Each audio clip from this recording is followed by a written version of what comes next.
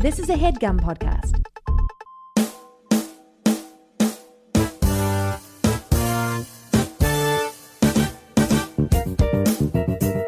This a black warning.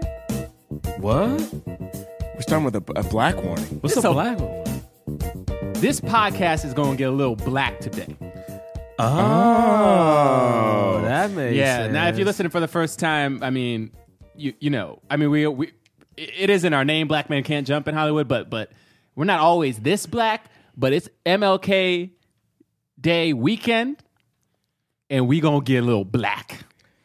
I'm think it's talking about time. unapologetically black. Oh, I never apologize for being black. Yeah, why would we? But I'm talking about a little bit of militant black. Okay. Okay, you know what I'm Okay. saying? I'm talking about like we coming after whitey black. Oh, wait, let me change my voice. Let me get ready. Hold up.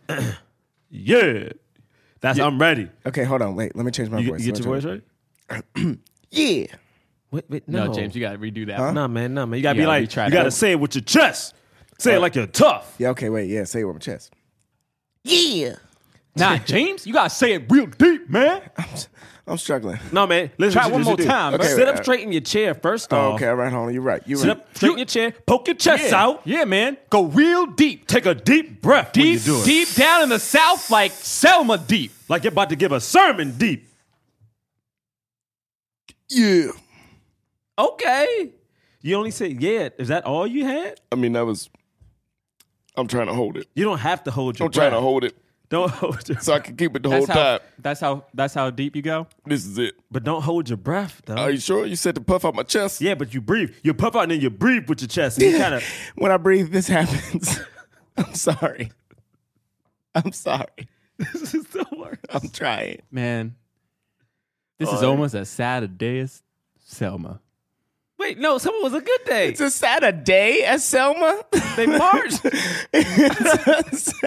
I hate this. Just start the show, please. Jonathan Braylock, James the Third, Drum Milligan. What more can I say? You know what it is. Black men can't jump.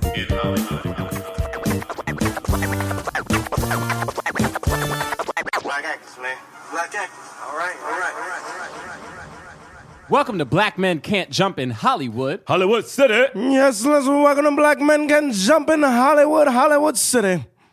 Actually, I'm okay with that. Okay. I'm okay with that. What if I did this the whole time? Oh, I would thought hate you you. were going to. Is that, you're not? You're not I'm gonna do it? not going to. No, you shouldn't. But it'll come up every now and again, and you never know when it's gonna hit you. Well, as people should know, James did play Martin Luther King in our sketch show for a year. That's so. true. I did. Good I did. point. It stuck in my. And the first acting thing I ever did was do the last few lines of "I Have a Dream" speech. Oh, Yeah. Do you remember? I do you used to remember know it by heart. I don't anymore. You don't know any of But it. the first, I don't like know it. But I mean, I know it's the black men and white men, Jews, and it's that part. Right. I used to know the whole thing. Little black boys, a little. Okay. Yeah. yeah. I had a dream that one day my children would grow up in a nation. If you honestly think about that photo, like I went to the Million Man March when I was a kid, and it was a huge turnout. But like the amount of people they had marching on the monument, like I mean, this is not simple, but like for that "I Have a Dream" speech, I'm like, good goodness, man, that brother there, It's true. woo. So, for those of you who are listening for the first time, welcome. Hey, how you doing? My name is Jonathan Braylock. I'm Dry Milligan. I'm James the Third. Yeah. Hi- Wow. I was Why? trying to have gravitas. You failed. But you went. Did I not have? I went the reverse. you went the wrong I way. went the Straight fail. You went the wrong Yeah, way. it was like small. Okay, yeah. I'm James the Third. Okay. Okay. Wow. You don't know how to do things. Oh, you're the worst. The film we review. Oh my God, I can't You all right, speak. bro? You're excited. I am excited. Brain's excited I to am this excited. movie. I'm excited. We review films with leading black actors, One time. and we talk about them in the context of race That's right. in Hollywood. In Hollywood. Do. The film we are reviewing today is Selma. Tell him one time. Selma. Tell him two time. Selma. Isn't Selma. that the third? Wait, I know. how I is- messed up my count. the My numbers own, are off. my own count. Led by David Oyelowo. Yeah. I believe I'm pronouncing that correctly. Twitter. Oh, snap. But if not though, it was really good, right? I mean, right? Directed by Ava DuVernay. Oprah Winfrey is in this film as well. We got a whole There's cast. so of many characters. people. Tom Tessa Wilkinson, Thompson. Tessa Thompson's in it. You got Pierce. What Pierce Wendell? Common. Wendell Pierce. Wendell. I messed up his name. But it's really a who's who Common's of in like. Stephen James. Oh yeah, Stephen Yeah. James. Mm-hmm. Yeah. Carmen Ejogo. I hope I'm pronouncing that right. Andre from Empire. Yeah, Andre Holland, great actor. No, Andre Tim from Roth. Empire. Oh, okay, I'm sorry. The kid from Empire, not Andre Holland. No, I don't watch Andre him. from Empire. Everyone knows I don't watch him. No, but wait. But That's the his other name. kid, you're talking about the He's the oldest son. yeah. But he was the He was a dude co-leader with with Stephen. Yeah. John Lewis. Okay, yeah. John his name Lewis. is Trey Byers. That's the dude from Empire. Yeah, Trey Byers. Okay, well, also Andre Holland is in it, and Coleman Domingo Andre Holland from Moonlight. from Moonlight. Yeah. Oh yeah. This film, it came out in 2014. You might remember it because 2014 into 2015, the Academy Awards season of 2015, was the first hashtag Oscars So White. Well, not really the first. It was like the first time that hashtag was used because we all know Oscars So White has happened before. Right. Yep. Famously, because David Oyelowo was not nominated for his performance as Dr. Martin Luther King Jr. Oh, I wonder why that is. Yeah. How often do we have a black person who's nominated for a person who's not subservient or like on the lower standards of life? Like, if we ever had like I don't know, let's just say like one of the best political African American leaders of all time. Yeah. Honestly, it's a crime. He's stellar in this. So the critical response to this was outstanding. Yep. It's got like a 99% on Rotten Tomatoes. It had an A+ like Cine score, like the score that you get when like people come out of the audience. Oh, yeah, which is yeah. extremely rare. Wait, what is it? Like pretty much like the lowest score I found was like an 8.7 on IMDb out of 10. Oh, That's still pretty good. It's still great. 8.7 is the lowest score. Yeah. 8.7 out of 10 is the lowest. Out of all of these different scoring systems, you know. Wow. It made Wow. about $68 million on a $20 million budget. Pretty good. Honestly, for $20 million, this movie looks phenomenal. And it bro. was actually nominated for Best Picture. Film. Though Ava DuVernay, who directed it, was not nominated for Best Director. Probably was some basic ass director who got her spot. I remember this shit. I remember like, wait, let me. You know what? You said we getting black, right? I mean, we're You going to know get what? black I'm about today. to. Let's do it. I Hold mean, on. happy Martin. While Gerard looks this up, happy Martin Luther King Jr. Day. For those of you listening on Monday, Yeah. you know, Black History Month is coming up soon, February. Guys, we know so little. Yeah. I mean, really, we are taught so little about Black history. We really are. It's crazy. Did you figure it out? Oh, this also won an Oscar for Best Original Song. Same with the Golden Globe. Common one. One day, Same with the best. Same with Golden Globe, right? when the glories come. Common and John Legend, I should say.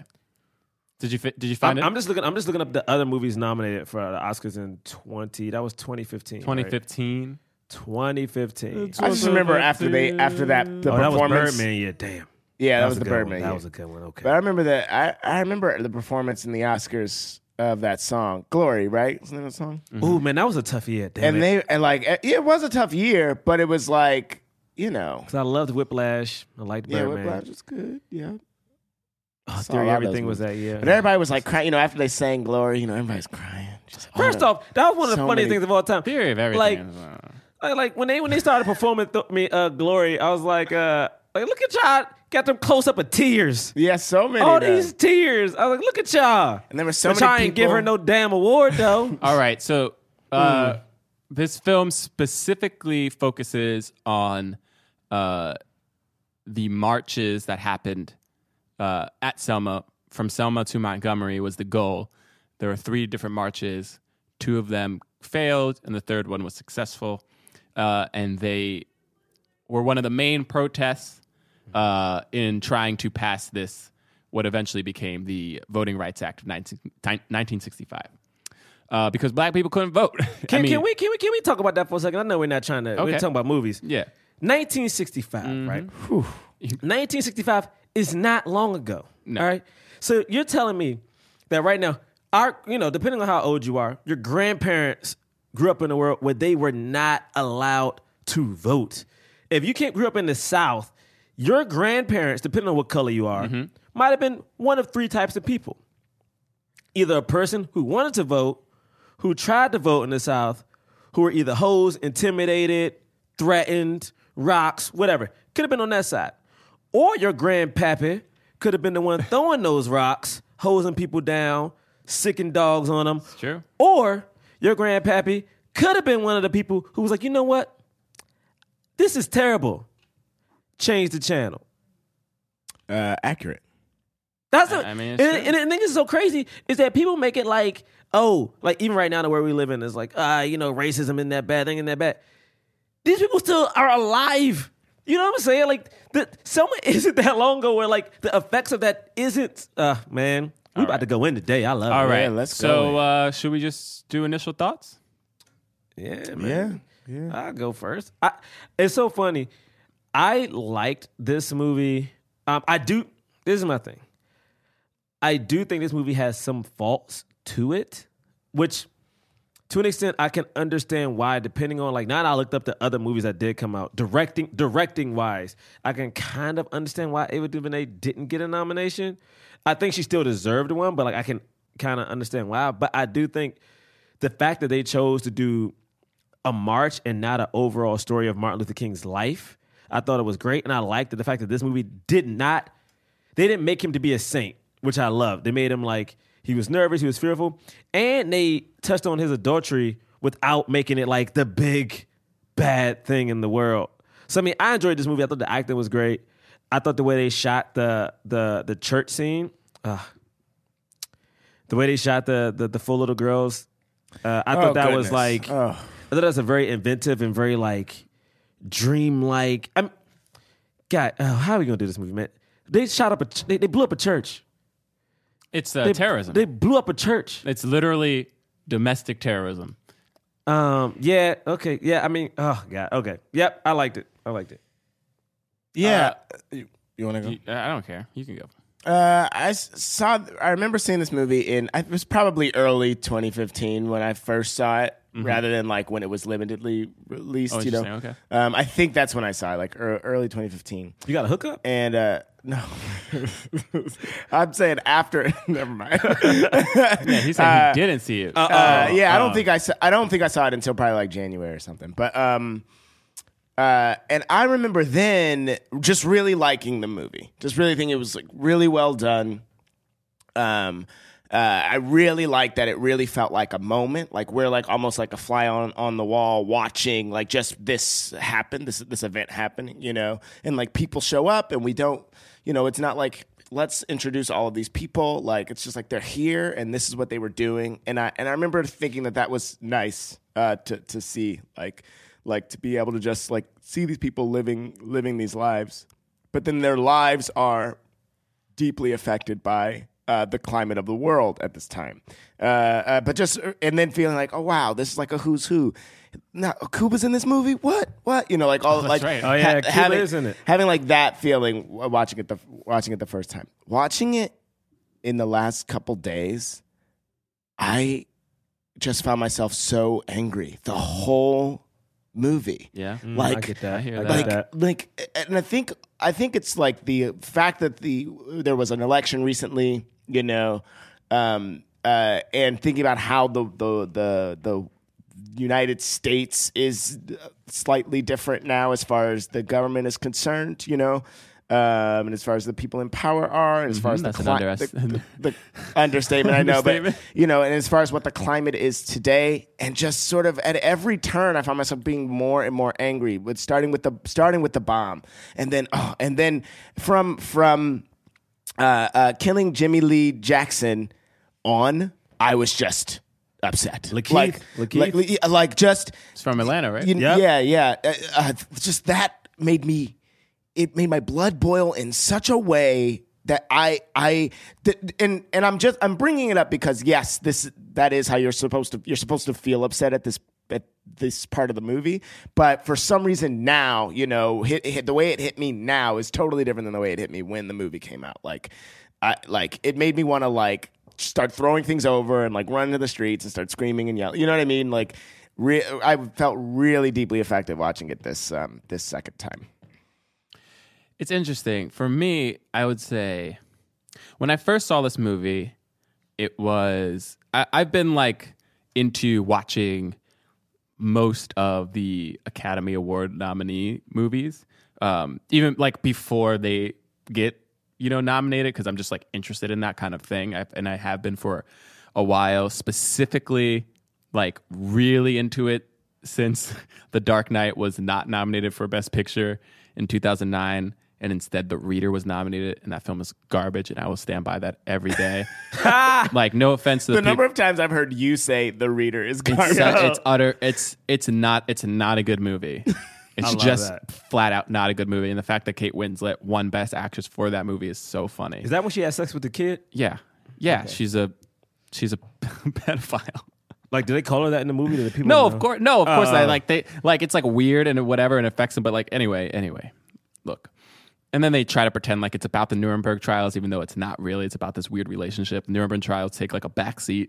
Anyway, when I first saw Selma, I was slightly underwhelmed. And the reason I say that is because I think I was like, I don't know. I wanted the typical biopic film. And this wasn't that. Yeah. So my expectations of the movie completely tinted my view of it. Like it was very biased because I went in wanting a more rousing kind of kind of like film, and it wasn't. So I still thought that David Oyelowo was great. I thought the performances were great. You know what I mean? And like, I still thought other movies like Foxcatcher was a film. I just looked it up. Like Foxcatcher was a film that year that got nominated for like a bunch of things. Like Steve Carell got nominated for Best Actor, and like it got nominated for like Best Screenplay and all this stuff. And I thought Foxcatcher was absolute trash. Like the pacing of Foxcatcher was like abysmally slow, and like I thought Steve Carell's performance was kind of weird, and I love Steve Carell, you know what I mean? Not to trash that movie completely, it's just like it wasn't. So anyway, I'm just saying that because there were other films that year that I thought Selma was better than. It wasn't like I didn't like Selma, I just like Birdman came out that year and I loved Birdman, but that's a different movie. Watching it this time, and especially watching it this time after recently having seen Hidden Figures, I was way more appreciative of this film and all the things that it did and all the nuances that it has. And I think this film is much better with repeat viewings, which is not true of most films. In fact, most films, when you start to watch them and pay attention to them, like get worse because they're fluff and they're taking you on an emotional journey that's very manipulative. But once you know what that emotional journey is and then you go back and watch it, you realize that the substance isn't really there. This film is the complete opposite of that. It's like so much was happening, perhaps to its slight detriment in terms of popularity, but in terms of like it being a like critically acclaimed film, you can watch it again and again and realize, oh my God, like she was doing this and she was doing that, she was doing this. You know, we talked about in Hidden Figures how we didn't like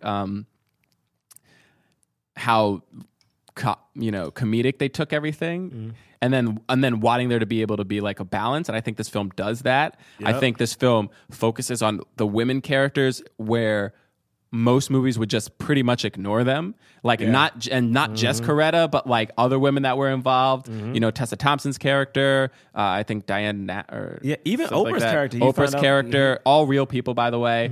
You know what I mean? Like it took the time to like make sure you knew, one, like there were disagreements within the civil rights movement while it was coming up. There were disagreements between how things should be done with like the SCLU and what was the kids group? The college SNCC. Yeah, it was something down there. Yeah, something like with an S. Whatever. The Student Nonviolent Coordinating Committee, SNCC. No. Yeah.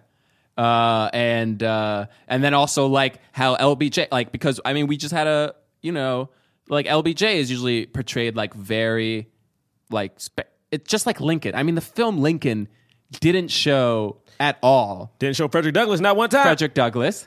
The film Lincoln didn't like it painted this very great picture of Lincoln. It didn't show really any of his flaws. Like it was, and the thing is, I understand like that's what we want sometimes, but in this movie, you saw LBJ's flaws, you saw Martin Luther King's flaws. Yep. You saw all the flaws, like flaws everywhere, but also the great things that these people did. So anyway, all right. So let's start at the beginning, right? The film opens up with Martin Luther King Jr. getting dressed. It's just like a real nice shot of his face. Yeah, man. It's pretty much all you see. Yeah, what did you think of this opening shot? I mean, the thing about the movie is that, like, going into it, the first time I saw it, I remember, like, not knowing what to think because Martin Luther King definitely is that guy who won a Nobel Peace Prize. Like, we have off for his birthday or, like, close to it. And it's like, seeing that shot, I was like, oh, here we go. The Savior movie. I was like, we're about to do it. We're about to do it. But you know what? Because of what happens afterwards, I'm like, this shot is beautiful to me, man. Because you just see a man. Like, it's not a hero man. It's not like some dude who's like just got in a fight. It is just a man contemplating what has to be done. Yeah. Totally. And like rehearsing a speech. Rehearsing the speech. Trying to get it right. Putting that work in. And feeling like he looks too bougie. Yeah. Yeah. The guys back home they're gonna have a good laugh when they see me looking like this.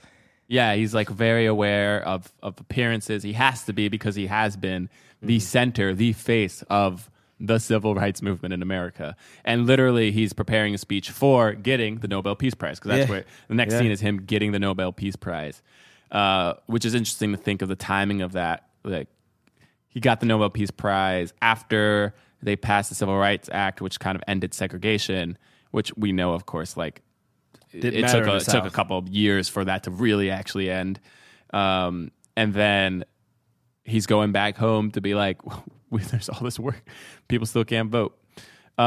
Which is so powerful in this one scene. And I know we're going to talk about her a lot. Yeah. But Coretta, it's so interesting because him and Coretta definitely like have a real marriage. Like, which I love. Like, she wasn't painted as a villain and she wasn't painted as just like the woman he was with. Like, even in this moment, they have a slight disagreement where he's like, I don't want to, like, I'm worried about how the boys are going to treat me. She's like, man, you better look nice and win this award. You know, it's like, that's what you're, you know, like, that is a real thing. And it's like, you're going to this fancy event, you're about to win a Nobel Peace Prize, but you're worried about what your boys think. You know what I'm saying? Yeah. And like, with the move, I get the movement, but it's like, you're worried about what everyone thinks when you win this.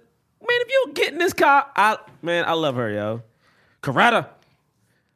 Great. And then I think the next scene is Oprah Winfrey, right? Like, yeah, it's Oprah registering to vote. Trying to register to vote Again.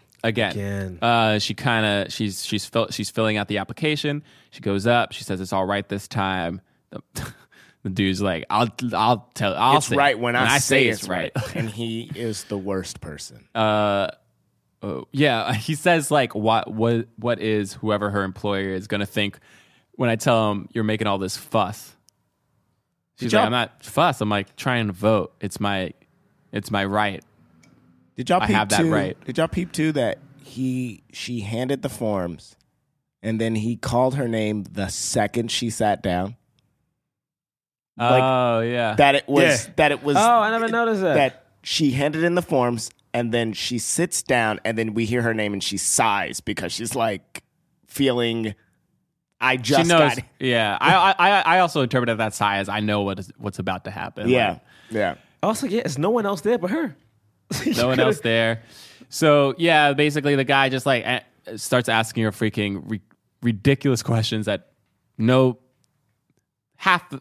that he doesn't. He doesn't know. He doesn't know. All 26. What do you want? All 67. First he said, recite the preamble of the Constitution. So, As she's and then he's like, crushing do you it- even know what a preamble is? And then she starts just reciting it. Boom, like this is it. Bop, bop, bop. She doesn't even finish because he's like, okay, how many judges are there? How many judges are there in the county? 67. 67. She knew. That She was my knew. theory. She knew. She knew it. And then he just goes, name them. Yo. And he doesn't even, because he knows that he doesn't even know the answer to that. He probably didn't know the preamble. So he denies her right to vote because she didn't pass the test. By the way, man, part of me is like, we should bring that on back. Bring that test back. But Well, let me tell you something. Having to know the preamble. No, let me tell you what's interesting though. People like one of our friends. Like, I'm just tired of. But it should be. Oh, No, but not everyone having to know should the have preamble. but everyone but should just have to like know that you should test. like be like, do you like? It should just be like race questions. Like, do you believe in racism? Yes, denied. like, do you consider yourself racist? No. How many black friends you got? None. Denied. One. Denied. No, but it's funny because like these tests is so insane. Like our friend Juan, he had to take an American citizenship test. I remember when he was studying for it, he was telling me the questions, and I'm like, bruh, I remember this from 4th grade at some point. But you have to know, like, he had to know like the congressman and like. Are you talking about to become a citizen? To become a citizen, Oh, like yeah. the test was so intense. I'm like, oh man, Yeah. this is insane. Oh yeah, no. Most American citizens couldn't. If No. they had to take a test to become an American citizen, you'd fail it. But can you? I mean, again, I know I'm gonna stop saying this, but again, like Oprah's character. Do you know her name, James? The Her character? name is like this, Annie Lee Cooper. This woman is trying to vote, and this is again 1960s. This is in the 60s. Yeah. This ain't 80 years ago. No. This ain't 100 years ago. No. It's 50. This is a lifetime ago. It's Yo, Okay. So then and then are we with the little girls? yes, my and then the next gosh. sequence is the little girls who I think the first time I saw it, I knew what they were about to do. Oh, really? Yeah. I forgot both times. I forgot again. I forgot because I saw the boy and I was like, watching oh, there's this. no boy. That was when I first got upset. Like the voting thing was upsetting to me because I remembered the point, the crux of the whole movie. Right. But I had forgotten that was a thing that they showed in the movie. And then the second they start walking through the church, I just got angry and remembered the image was burned in my brain that from the first time that we see a girl blow up interrupted mid talking about something very They're childlike. talking about their Talk about hair. hair. You know, Talk talking about their their hair. And I remember that sticking with me the first time I saw the movie. So then when we get to that scene this time, that was the beginning of me being just very upset while watching it. And that was all the time. That you know what the feeling of that Terror. your life being that terror was all the time for people in this. Yeah. First of all, I forgot again that happened, and like when it happened, I just got scared. I was like, oh my god, and then I was just like, holy crap, because they're just gone. And Ava doesn't make it bloody. She kind of like has it so you kind of see their like clothes. Like, Yeah, you know it's what like I mean? a dream. It's almost like a dream, like which kind of I understand. I was like, oh, because it stuns you so much that you're just like, did that just happen? Like that really just happened? We had a rug in my den that had the girls on it praying. It was like a woven rug, and the brown dreamlike floating sequence that they show here looks a lot like the rug that I had, which I think also is part of why that image sticks with me, because I feel that connection to the rug that we had. I can't help thinking about the fact that we live in an age where a lot of terrorist attacks are happening, not just in this country but in other countries, and you kind of like the media kind of makes it seem like, oh my God, what's happening? This has never happened before. This is like a new evil, and then they try to associate that with Islam, like Islam is the reason that these things are happening. You know what I mean? Like these people are becoming radical Islam is the reason that all of these like horrific things are happening. What kind of evil race would do that? And this scene reminded me of like, oh, right. Just 50 years ago in our country, this was happening at a frequency much like stronger than it is now today. With a much larger frequency, again and again and again. But it was being perpetuated by the citizens of this country against their fellow citizens. There was zero accountability. And most of with police help. Help. Well, let me tell you what's so interesting about this movie is that, in this scene in particular, and you know what? I usually don't like crapping on movies, but again, I now hate two movies. I hate The Help. I hate Hidden Figures. So, you know what? I'm about to crap on Hidden Figures and The Help. So, for instance, one of the things I disliked about those movies is that they didn't feel subtle. Like this scene right here, like, I feel like I bring this up a lot. Like, the girls are talking about hair, but they're talking about a certain thing. They're talking about like, oh, I want my hair like this person's. You can't do that. She got that good hair.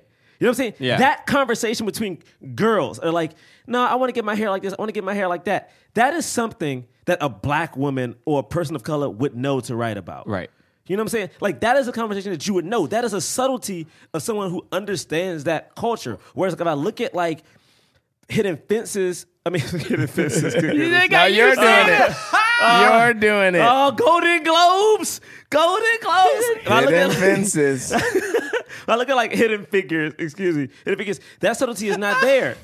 It's not there. Like, you don't understand it. But like, here's like such a small thing. It's not a big deal. And it's like, oh, now we get that this is what people of color did. All right. Just because you brought up the writing, I just have to talk about this real quick. Please You guys ready do. for it? Yes, please. Okay. So I also noticed that the writing in this film was like, I was like really spot on. It felt really specific, especially watching Hidden Figures. Tessa and I both noticed that. And then after the end of the movie, we were looking at the credits and we saw it written by Paul Webb. And I was like, Paul Webb? Look this dude up. It's a white guy. Pretty much no other credits except for this movie. And I was like, damn, is Paul Webb married to some black woman? How did he know all about this?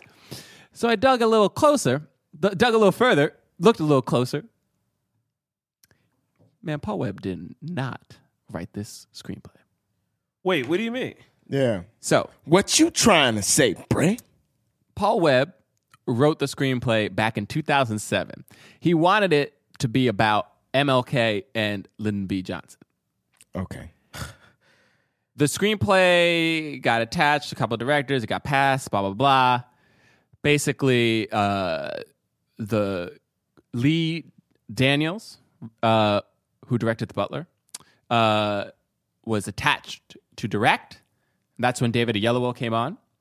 But then Lee Daniels was like, actually, I'm going to go make The Butler. Sorry. So he left. There was no director. David Oyelowo kept pressing, trying to get a director for this because he remained on the project. This was in 2010 when Lee Daniels left.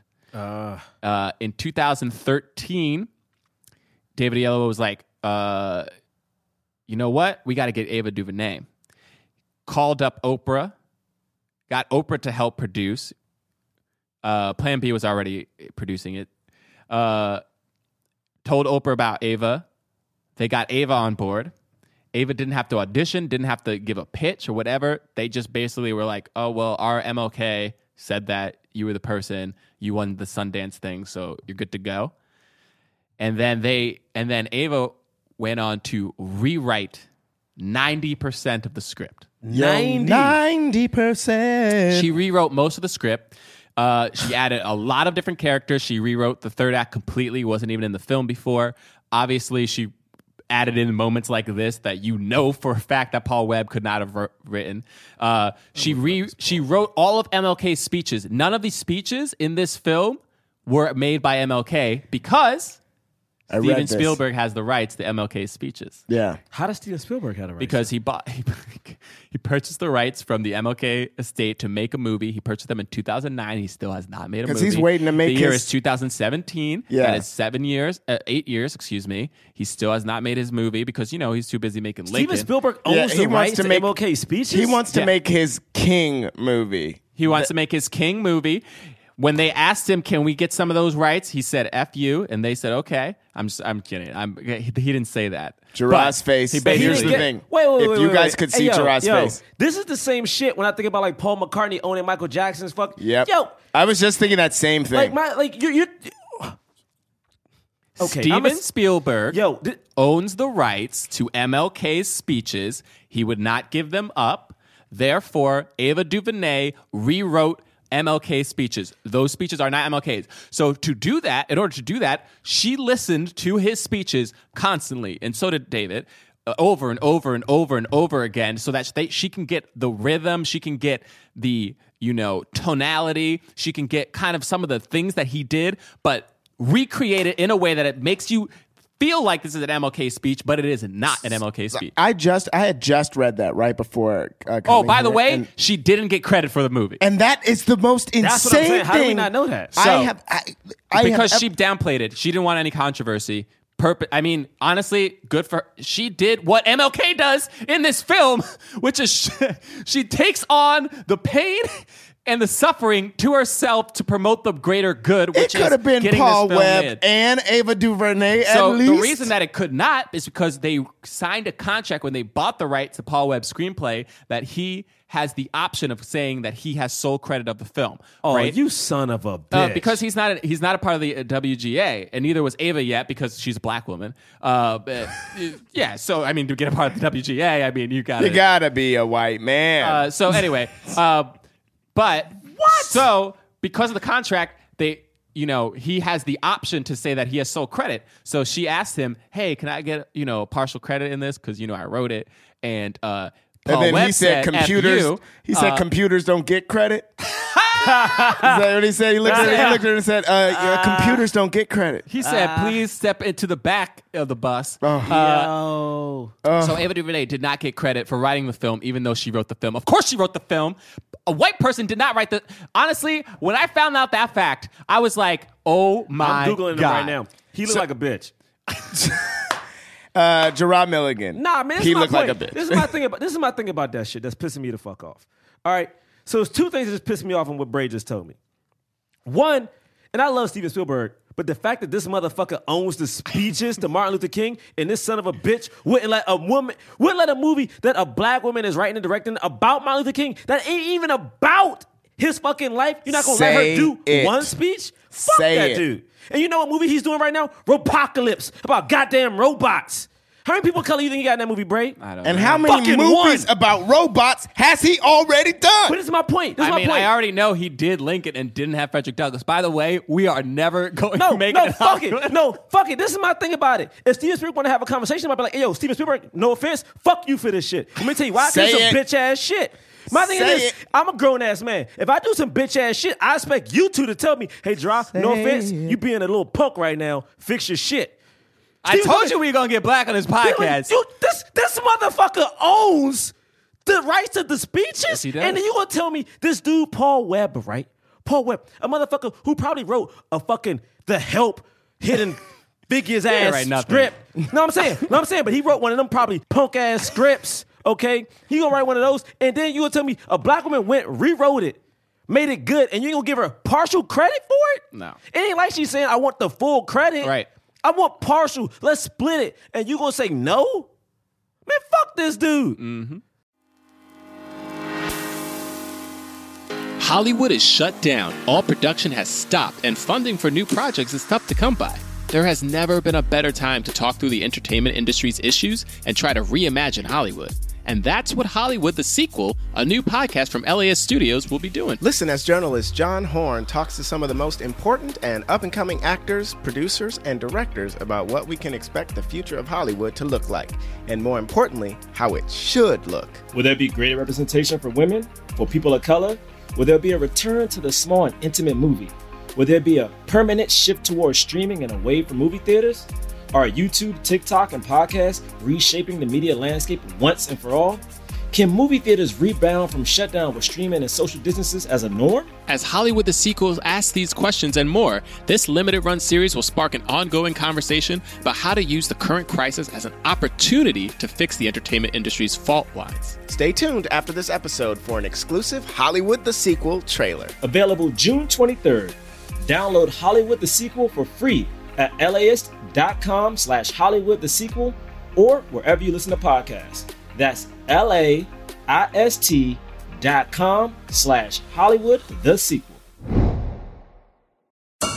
Hey there, it's Lindsay Kaitai and Kelly Nugent from Teen Creeps, the podcast about YA pulp fiction. We love trashy teen horror, and whether you'll admit it or not, you do too. So cinch up those side ponytails, push your pogs to one side, fire up your 56K dial-up modem, and subscribe to Teen Creeps only on the Forever Dog Network. New episodes every Wednesday. I'm sorry to curse. I'm trying my best not to curse. That got me mad today. I'm sorry. I love how after that litany of curse words you said, I'm sorry. I'm sorry, man. Trying not to curse. I'm sorry, but it's like, what do you want? Like, what do you want? Like, what do you want? Like, this woman literally rewrote everything herself, yo. Listened to speeches and made up speeches. Made up speeches. Come Made on, up man. brilliant speeches too. To the point where while Tessa and I were watching the movie, Tessa was like, "Man, I need to know more about Martin Luther King's speeches. Like, these are so great." And I was like, yeah, I'm listening to these speeches. I'm like, these speeches are amazing. MLK can write a speech. Meanwhile, it's Ava DuVernay writing a speech. Yo, man, I'm sorry about being mad, but God, come on. What? Come on, man, this woman. Yo. Oh, Yo, and she what are we wasn't doing? nominated for Best Director. Yo, but what the are we- dude who directed Foxcatcher was. Okay, anyway. We're never making it to Hollywood. It's okay. Listen, again. I disagree with that statement again. because we can be this angry at Spielberg and Paul Webb for Honestly, exactly because think about this stuff. This is how I think about it. What Gerard's saying is like, can you imagine a black person? Could you imagine this? Could you imagine a German person buying the rights to Anne Frank's diary and then not making a movie about Anne Frank? For years.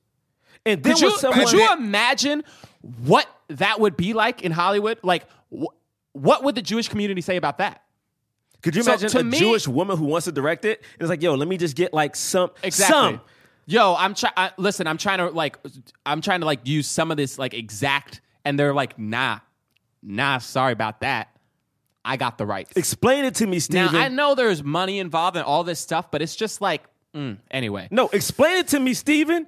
Maybe Steven did say, maybe it was like something that we just don't know. Wasn't it also, better be something else, and to Steven. be fair, wasn't it also, I mean, probably shouldn't be calling out production companies, but it was Steven Spielberg and a deal he had with. It was with MLK's estate. Yeah. Explain it to me, Steven. But anyway, so moving on. Gosh, we're only 5 minutes in the movie right now. Two. So basically, after that scene happens, they kind of cut back, and MLK is like, Selma did? Oh, no. They go, what do? They go to the White Lyndon House. B. Johnson. They go to Lyndon B. Johnson. And basically, Lyndon B. Johnson's like, look, I just did the Civil Rights Act. Like, it just happened. Can we take a break on this like black people being equal rights thing? And now people are going to say, no, he was for it and blah, blah, blah, blah, blah. But like it's like, listen, we all know that he was for it in a way. You don't think he was trying to put the pause on this thing? Of course he was. He's a politician. Calm down. Yeah. No politicians are freaking saviors. Nope. None of them. They Not gotta even stay in Obama, office. and I love Obama. Yeah. Let's be real. They are politicians. So it's his job to say, look, I got politics to worry about. And MLK's job to say, I don't give a damn about your politics. Black people out here getting beat in the streets. We can't vote. We're gonna go march. Sorry. And that's basically what happens. I mean, because the thing is like, and they called him an agitator. And it's one of those things where like, even before he came in, Lyndon B. Johnson said something to his right hand, his chief of staff. And it's like they already before Martin Luther King walked in, he was already treated like a problem. Yeah, because it was like a legit problem. It's like, oh goodness gracious, when will they ever be satisfied? He was a problem, and what I like, he was a problem to Lyndon B. Johnson. And what I liked about it too was that they call out that element of I would rather be working with you than one of those other one, militant- like Malcolm one of X. those One of others Malcolm X, than yeah. Malcolm X. I thought that was I really like that. Which goes to show you the legitimacy of those kind of movements, even though I will always like lean towards the nonviolent movements because at the end of the day, I think those are the movements that get things done. But without the threat of these other movements, people can ignore this one. And what's so interesting, like I know we'll get there, but when Malcolm X shows up, he says that exact same thing. He was like, "Tell them I'm here, so that way it will help them listen to Martin." Because he's like, "Because if I'm here, I remember." And this is after he changed too. Yeah. After he like his whole He said, "I'm out." He was out of the Nation of Islam at this time. He's banned. But then after this scene with Lyndon B. Johnson, this is when they go scout Selma. Yeah, they it go. is, Well, and they're then like they're- Selma it is because the work was already laid out. They kind of had already started laying the groundwork for it, and like some of these student unions scan, right? That's what, right? Or SCNN. So did they say scan? Is that how they? I think they said said it in the scan. I think they but did. it's SCNN. Because I remember they were saying like a word, like I think it's, and so they get there, and then what? Oh, this is what you said earlier. Like this is again. I wish Hidden Figures did this.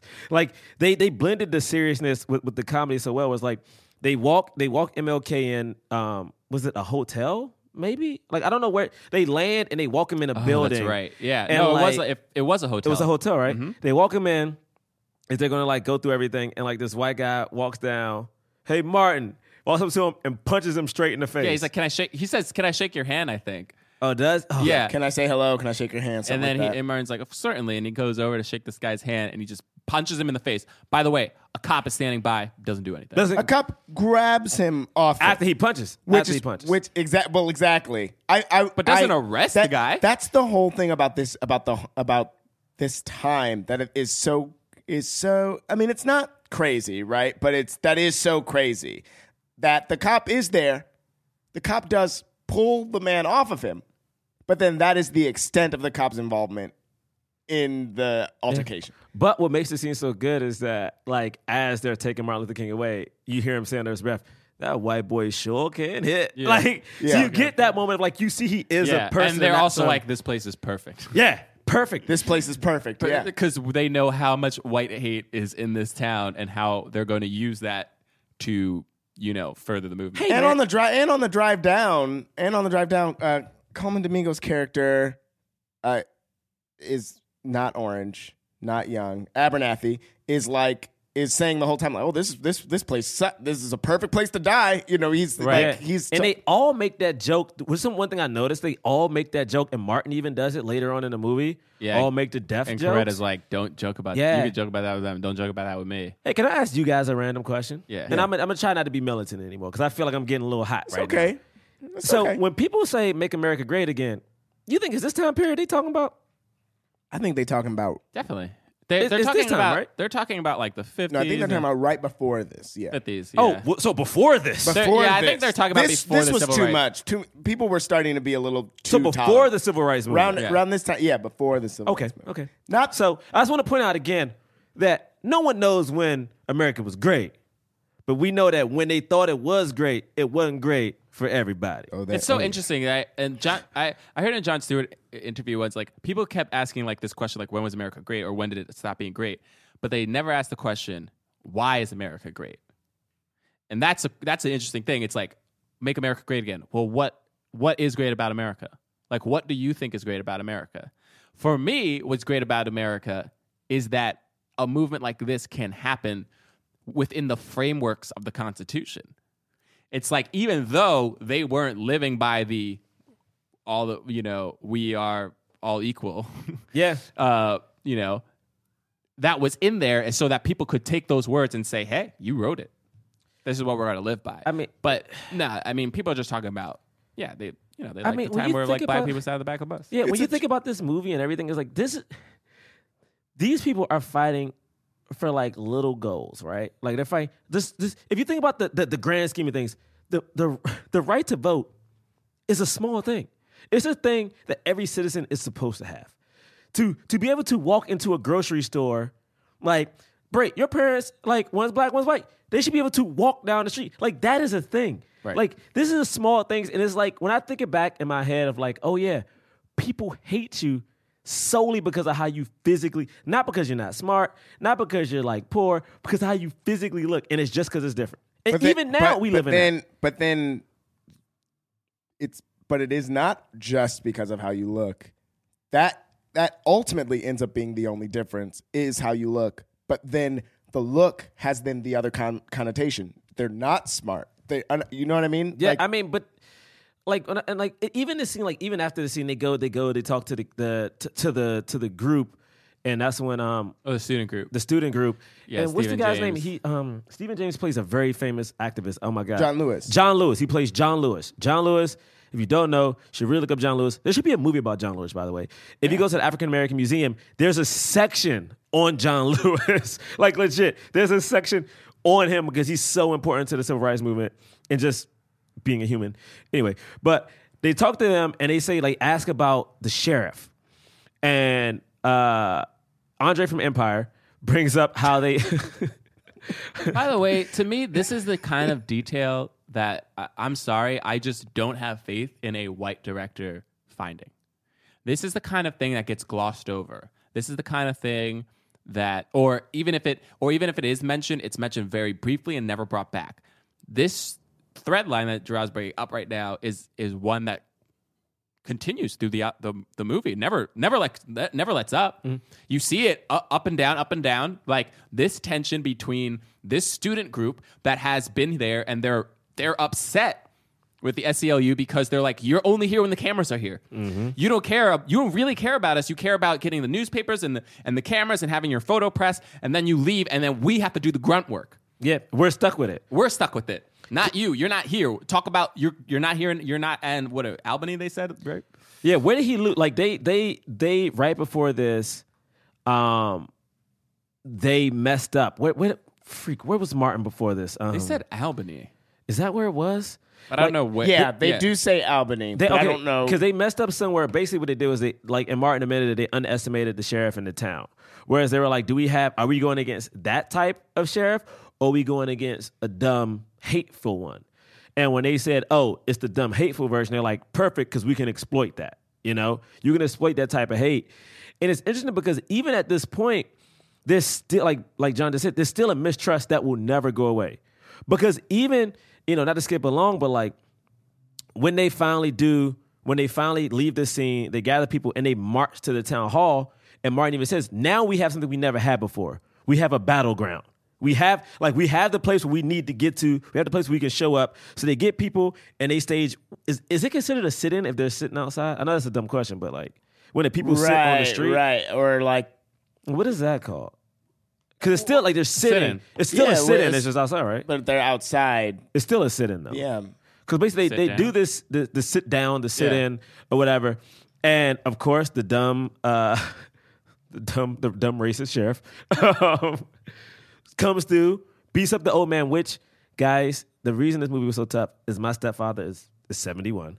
Yeah. He looks just like this man. I was thinking the same thing. Yeah, if you remember, he looks, and I was like, this looks just like Jurassic. He looks just like him. Yeah. And the thing is, even when I saw this movie the first time, it was so difficult because when you look at this, and that by the way, oh my God, that actor, I find that actor was even think about it now, it's making me so sad. So good. Honestly, he deserved a supporting actor nomination because he was so good. That scene was better than most scenes that I see in most films. Dude, it was so sad because my man is he's 84 at the time in this movie. They make sure that you know how old he is. He's 84, the oldest person in this household. He has a son who's 20 something, who's fresh out of the. Oh wow, he's in Whiplash. Fresh out of the service. That dude, Henry G. Sanders. Who is he in Whiplash? It just says that actor. It just says Red Henderson. I don't know. Man, that probably dude, one of those jazz dudes. Oh, maybe one. Probably maybe was right. Yeah. Maybe don't was. They play? He does because he does go in and play J.K. Simmons goes and plays in the jazz bar with his elite people. But my thing is, so they have that. Oprah's there. Oprah's character's there, and they just start beating an old man. If you think about this, they're beating an old man in broad daylight in front of a bunch of people, right? And the thing that's so bad about it is because, again, they are police. No one's stopping this. It's a nonviolent movement, so you can't pull them off because now everyone's going to be arrested. The son tries to step in. Oprah's character gets up after everything she's been through, hits this guy in the back of the head. Because she couldn't take it no more. But the beauty of this shot, though, is that as they're putting her to the ground, for some reason they put like a GoPro or something on her face. Yeah. No sound, no screaming, and you just feel like It is. That's some of the best acting I've seen Yeah, you're Oprah do. being dropped. And that scene is so quick. Ah, my A goodness. majorly impactful moment. Yo, by the when they way, this slammed her dude, down. Henry Sanders, who plays the older man, has been acting since 1970. Wow. And just like small parts, movie after movie, TV show after TV show, just small, tiny parts. Dude, he was so good, man. Small, tiny parts. He was so, and the thing is, the amount of hope that man had every time he looked at Martin Luther King, and just the thought of before he dies, he would be able to vote. Guys, there are people nowadays, like I have friends, and I'm not about to harp on this, but I have friends today who are African Americans who did not vote because they didn't want to, because they didn't believe in it. All right. And I understand people's fault with like the system and again, like the popular vote versus electoral college. But these people died. People legitimately died. Not that long ago. At MTV, one of the best things that MTV has ever done, MTV got a woman who was 16 years old at the time of Selma. And she was 16. She was also beaten when they did. She was there the first time they attempted without Bloody Martin. Sunday. Bloody Sunday. She was there then. 16-year-old girl beaten to the edge of her life, still went back. So she could vote, so her grandkids could vote, so people could vote and just be a human. You know what I'm saying? Like, this is the world we live in. Like, this woman is still alive. She still remembers it. You know what I'm saying? I mean, I gotta say, watching this movie, made me, I almost cried like 12 times. Mostly because I was just like, these people did so much. And then it also made me kind of feel like, what am I doing? What am I doing? Like, what the hell? I kept going back and forth. So what am I doing? I write a lot of comedy about this stuff, and Gerard and I go back and forth about. Gerard says this all the time, that black people getting harmed is not funny, and I write things where black people die in the comedy that I'm writing, to call out the things that are unusual about that. Yeah. And watching this movie the whole time, I kept going back and forth about what I do and like what the legitimacy of what I think I'm doing, you know? And it made me even question a lot of that stuff. Like I think that these things are precious, and approaching it through comedy is my way of doing it. But then like to see the violence enacted in that way really, really made me cycle through and rethink a lot of stuff. Yeah, I mean, it's hard because like most of the stuff because we're a generation where we didn't physically have to go through it. Now, even our parents may not have, but it's like when you think about that, this is real. Like it's not like this thing that's like in movies. Like this is a thing that happened again 51 years ago, and it's like it's hard to me. It's like it's so easy. Not saying you can't laugh at things, but it's so easy to like make a joke about racism. It's so easy to make a joke about, like, especially we live in New York right now. It's easy for us to do it because we're shielded from everything. Honestly, like New York, LA, DC to an extent. But like every time I go visit my cousins or something like in the South, I'm like, oh shit. Like every time I go back down there, like my mom lives across from people who we know voted for Trump because on the morning of the election, they drove around my mom's neighborhood in one of those golf carts that had Trump's flags on it with the Confederate flag right under it. Like, this is the world that exists. Speaking of, we're like jumping around a bit, which is fine. But like, there are so many. So because, there are shots where they're doing these small marches, you know what I mean? And you have the white people in the background, like screaming like the N-word at them and stuff like that, and like waving the Confederate flag. The Confederate flag keeps being shown, and it's clearly being used as a sign of being like, we hate you. And the idea that there are still people today, like honestly, like wherever you're listening, because we have listeners from the South, and like, people who like talk about how the Confederate flag is just for Southern pride and that kind of thing. You have to like tell them like that it's not, no, stop it. It's not allowed. To say that flag doesn't mean that doesn't mean like you support the Confederacy. You support the reason that they fought for the Civil War was slavery, period. Like, it's not a debate. And they try to pretend. I was listening to this history podcast where they try to pretend that the war wasn't about slavery literally like immediately after it happened. Immediately after it happened, the South tried to rewrite history and say like it wasn't about slavery, it was about like states' rights. And they were like, yeah, your rights to own slaves. Like, what are you talking about? It was always about that. In fact, in many speeches, the generals of the Confederacy talked about the fact that they were doing this because of slavery. It's in their writings. It's like the most blatantly obvious thing. It's like basically what's happened now, where like Trump tries to tell people that they didn't hear something that we all saw and heard him do. You know what I mean? It's like, I didn't say that. It's like, dude, we have your tweet. What are you talking about? We all see this. We all saw when you said it. There are videos of it. You can't just pretend like you didn't say it. Yeah, I mean, it's crazy. Anyway, this exact thing, I really like how it's addressed in the movie. I don't want to skip ahead too much, but I do like the moment. I do like the moment when LBJ talks to George Wallace and just stops for a moment and goes, "What are you even doing? Like, what, yeah, he does. Why are you doing this? You've always been for poor people." You know, speaking about people of color, LBJ is in that moment. You know, you've always been for poor people. So why, if you advocate for their rights, that's going to be better for you. He was like, "You agree that the rights have that the blacks have the right to vote, right?" And he's like, "Oh, I do. There's no denying that. It's the law." Yo, I love when he's like, "I do." What? There's no denying that. It's the law. But there's nothing I can do. I don't have any control over it. It's my constituents. It's my constituents. He's like, don't give me that bull. You control the constituent. Like, you're the one in charge. But then, when he says that, like, why are you doing this? He's just like, it's just the way things are. Yeah. What?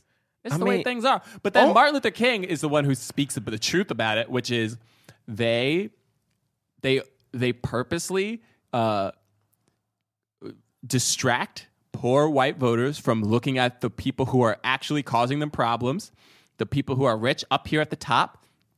The way that they are distracted is that they get to hold in their hearts, they get to tell their starving kids, like, well, at least you're still better because you're white. Yeah. You always have that.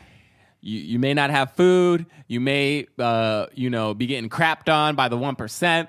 But you know what? At least you're white, and you're not like those violent, degenerate, uneducated, dumb black people that live in the city. I mean, it's so, like, when you think about it, it's so sad, man. It's like, this is the thing where it's like, it makes it so sad is that, like, we're talking about this right now. We're talking about this Tim movie. Roth was great, by the way. He was phenomenal. Great. I thought everybody did it. Everybody was great. But the thing about Tim Roth, though, is, like, they gave him moments where, like, you saw him alone, which, again, they could have made him a straight villain, because he was the villain in this movie. They could have made him a straight villain, and you saw moments of, like even that conversation is like, it is the law. Like, I can't deny. Yeah. Like, it's the thing of, like, yes, it's the way of life. And there was one moment, after the footage aired of, like, Bloody Sunday, and you see him watching it. And the thing is, him watching it can be interpreted in many different ways. It could be like, oh, crap, now I'm going to have a problem. Or, to me, I took it as, like, a human seeing other humans be beaten. Yeah. And it's like, there was a split second, and then, like, you could interpret how you want. I try to interpret it like, this man still has some type of freaking heart. It's like, you see it. Like, these are women, and dude, they literally have whips. There was that great scene between him and, who was he? He was like a colonel? Like, what the heck? the guy from Office Space? Right. The guy from, I don't know his name. It was the guy from Office Space. Yeah. What's his name? Melvin on Office? Melvin or whatever. He's like, I'll burn the whole place down. He was so funny. But no, there was that conversation where he was just like, can we just freaking get this stupid sheriff in check? And the guy was like, if Jesus Christ himself came down, and Jesus Christ himself and George Washington came down and said, you gotta treat those black people nicely, he would beat their ass and lock them in the jail. Which is insane. I was like, it shows it doesn't, none of this stuff matters. It's just like, when you hold on to hate that's strongly in your heart, it completely corrupts and completely, you lose all sense of humanity. Which is so interesting, because I know this sounds so dumb, and I know there's so many answers for it, but just why, man? Like you think about it, it's like why? Like why? Like why is there so much innate hatred? You know, it's like it's like you could think about like some people use, back in slavery, some people use the Bible, some people use intelligence, some people use violence now. Whereas like we know that's not the case, but it's like, people use like welfare, which again we know the answers to that. But it's like it's still so much hatred. But like, what, dude? For what? And, okay, back to the movie.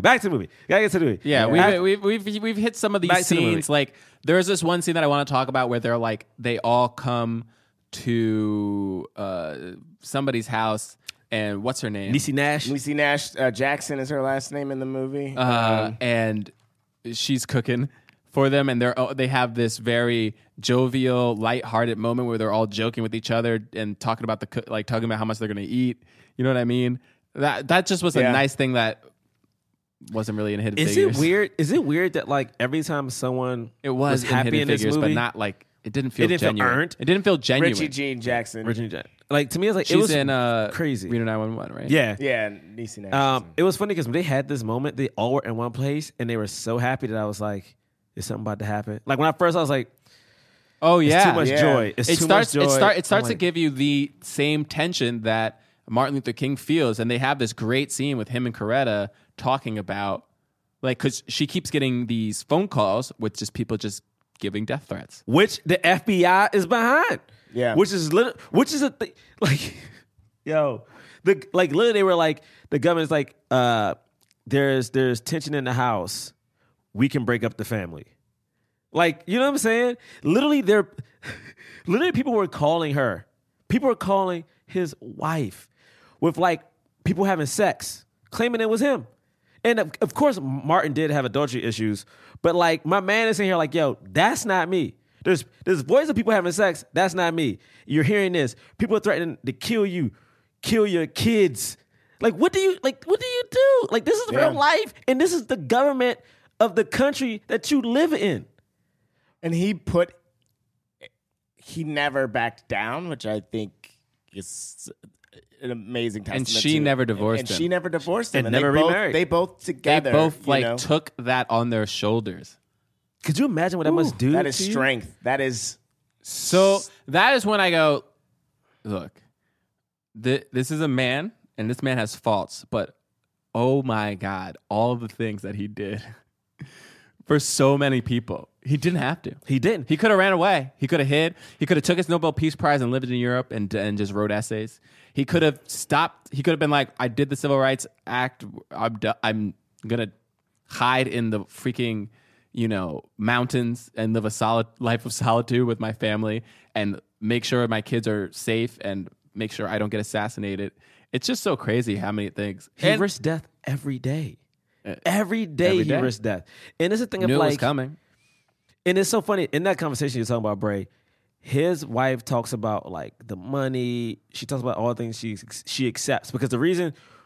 Oh my God! Wait, maybe there's two different conversations I'm getting mixed up. But like one of these conversations, It like, and then she talks about like one of the things she did not expect and does not want to accept is death. Yeah, the stench of death, like how the fog, how it follows them. Yeah, and it's just like the death, and it's an interesting thing because like, I mean, we all know Coretta afterwards is the one who like lobbied for Martin Luther King to have a holiday. Also, she built like if you go down to his tomb surrounded by water and all that stuff is like this fantastic looking structure in Atlanta, which people should see. But it's like this woman did so much for the movement in her own right. Yeah, in her own right, and it's like they're having this conversation, and I hate to keep. I know I just said it. This is the government, yo. For the most part, this is the government. Yeah. Both the federal and the state it's the federal, state, and local government are all against this movie. But what the beauty of this movie as compared to a Hidden Figures or The Help is that it gave you those moments of honesty. It gave you the moments of like this dude, which is what I wanted. For instance, we all said we wanted from Hidden Figures. Scene when he calls the singer, just to have a moment. Calls Mahalia Jackson so she could sing. That's his favorite song. I read. It's what's it called? How's the song go again? The title is the lyrics that they sing. I don't know, but all I know is that, and then in that moment too, it made me go, look. And Ava DuVernay is is one, showing his humanity of say this man needs help. And honestly, it's like a Jesus moment because I just think about Jesus like praying to God and being like, take this cup from me. Like kind of like it was reminiscent of that for me. But Martin's calling this woman, and this woman in the middle of the night just gets up and says, sure, Dr. King. And I'm like, the fact that all these people are going, like, doing what they can, just putting in their little, like, I got to do this. I'm good. Look, Dr. King is doing all these things. You know what? I can get up at 3 a.m. in the morning and sing. Yeah, and I remember... And the husband being like, you know what? I'm going to let my wife sing to a man in 3 a.m. at night. And I remember having an understanding that was a thing that happened. I didn't know with whom, or how, but to see that in action in that way, it's late, and he in that moment is buried into the windowsill and is like, or whatever it is he's sitting next to, and is like, I need to hear his voice. But the thing is, he got moments. Like my biggest problem with Hidden Figures is that moment that Taraji gets where she's supposed to like tell off everyone in the room didn't feel earned because like we didn't see her moments. Like, yeah, we saw her running. Yeah, but when she ran, it was like cute music playing. Like this moment you see, we didn't hear her talk about. No, even to herself, like to somebody. Like, I mean, how many moments do you like literally find yourself talking to yourself and talking to God when things are like rough? We never heard anything. And anyway, whatever. It's a different movie. Take my hand, precious Lord. But what I'm simply saying is like you had this moment of him talking to his wife, and then in this conversation, they do address Martin's infidelity. Yeah, they do. Do you love them? No. Do you love any of them? After a long beat? No, first it was, do you love me? Yes, that's what it was. Do you love me? Yes. Do you love the others? Yeah. And then he said, and that was a very long beat. I know, because I was real scared. Honestly, that was the most traumatic moment. Man, I was like, oh no, is he going to say yes? I mean, after seeing Fences, I was like, oh, don't do it, Martin. Don't do this. I wanted to ask y'all, how did y'all feel about? Because I remember we talked about this and I feel differently about it in this movie than I did with Ali. But remember in Ali the part where like, it's like MLK shot, and they run up to get him, and then it's done, and then we just move on. Mm-hmm. How do you guys feel about Malcolm X? We see Malcolm X once, a scene, and then we have like just a line and when I heard that Malcolm X was just shot yesterday. How do you guys feel about that? How it's used in the movie? See, it's interesting because at first I wanted to be like, because I grew up, I hate to say idolizing, but I grew up like really invested. I grew up idolizing. I mean, I always say 4 years in a row for Black History Month at LA Perpetual Help because I have had a fascination. But I think like it's interesting that they didn't harp on it, but I feel like they did. Because I feel like they did because when Martin makes, because it is a different scene now I'm thinking about it, when Martin makes the joke about death, it is after Malcolm X is now dead. And my thing is, they may not be talking about Malcolm X directly, but the thing is, out of another African-American leader, Malcolm X is number 2. Yeah. This dude is now gone. Killed by black people as well. So he's killed by blacks, like, while giving a speech. He's now making a joke about death because he is, and he says it throughout the movie, they keep killing our black leaders. Yeah. He is now the most famous one, and now he's the only one left. Or like, not the only one, but he's like the most famous one left. But it's so crazy to think about a time where assassination was not only occurring, but expected. Yeah. Expected. Could you... Bruh. Could you imagine that just started happening again where people... And there has to be something in the air where like, it's just... It's allowed. I guess it's the same thing about like school shootings for some... You know what I mean? Like right. Once it starts happening and it's in the zeitgeist, like for some reason it inspires more people to do it. Right. Like these random shootings that keep happening. That's what I was thinking about. There was these assassinations. I'm like, well, they killed the president, so now Malcolm X is dead. And now MLK, and now Robert Kennedy. Like, right. They were just killing people. To this day, the freaking George Wallace got assassinated. Yeah, George Wallace got assassinated. It's so interesting. It's like I did not watch Barack Obama's first inauguration in real time. I didn't because you were too scared. But I mean, dude, I would never forget the moment I cut that TV off. It's a shot of him and Michelle getting out the car, and it's a wide shot to just see those two walking just on the street. Yeah. Like, I was like, bruh, like, it sounds so dumb. I know people talk about it all the time, but like that type of fear. Yeah. that I had, I can't imagine living in that day and age where assassinations were regular and knowing that this could happen to me. I mean, and I know that like securities and this is what I'm about to say right now is a total sidebar and unnecessary, but I know that security is different now than the way it used to be. But I also think that that's part of why so many assassination theories are out there because it was happening so often and so frequently that people make connections of like, oh, well, it must have been this government official that okayed this and that all that stuff. Yeah. The other thing is too, it could be like the government maybe didn't do it, but they might have known about it and they didn't say anything. Yeah.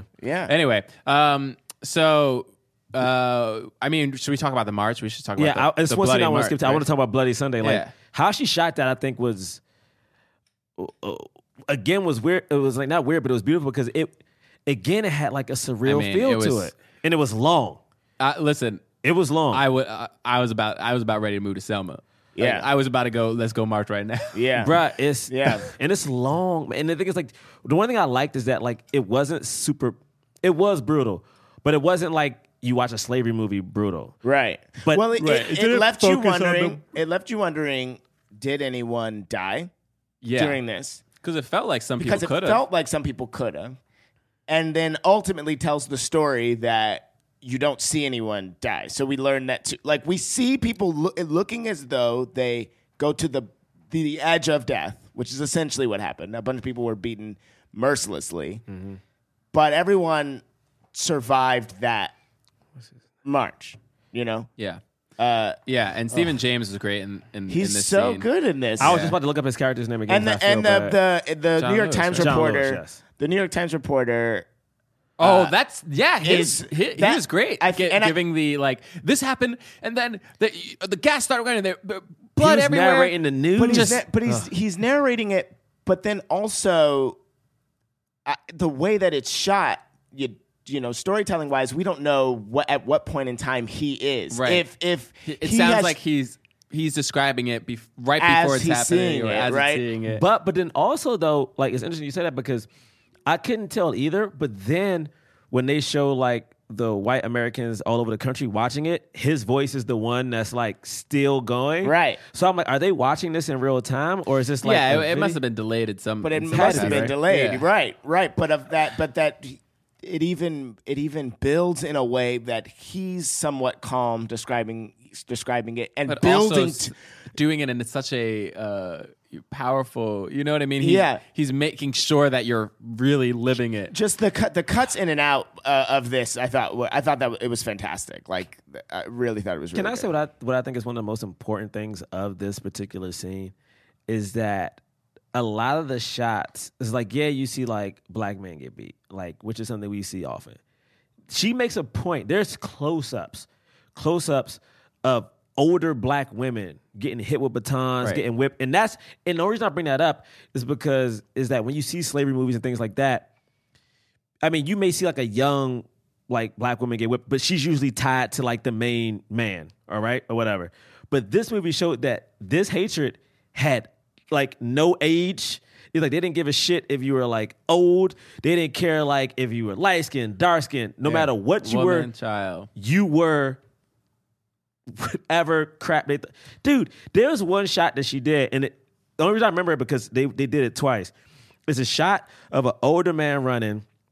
A cop chases him down, pushes him in the back, hits him with the baton a couple of times, and then oh my gosh, what's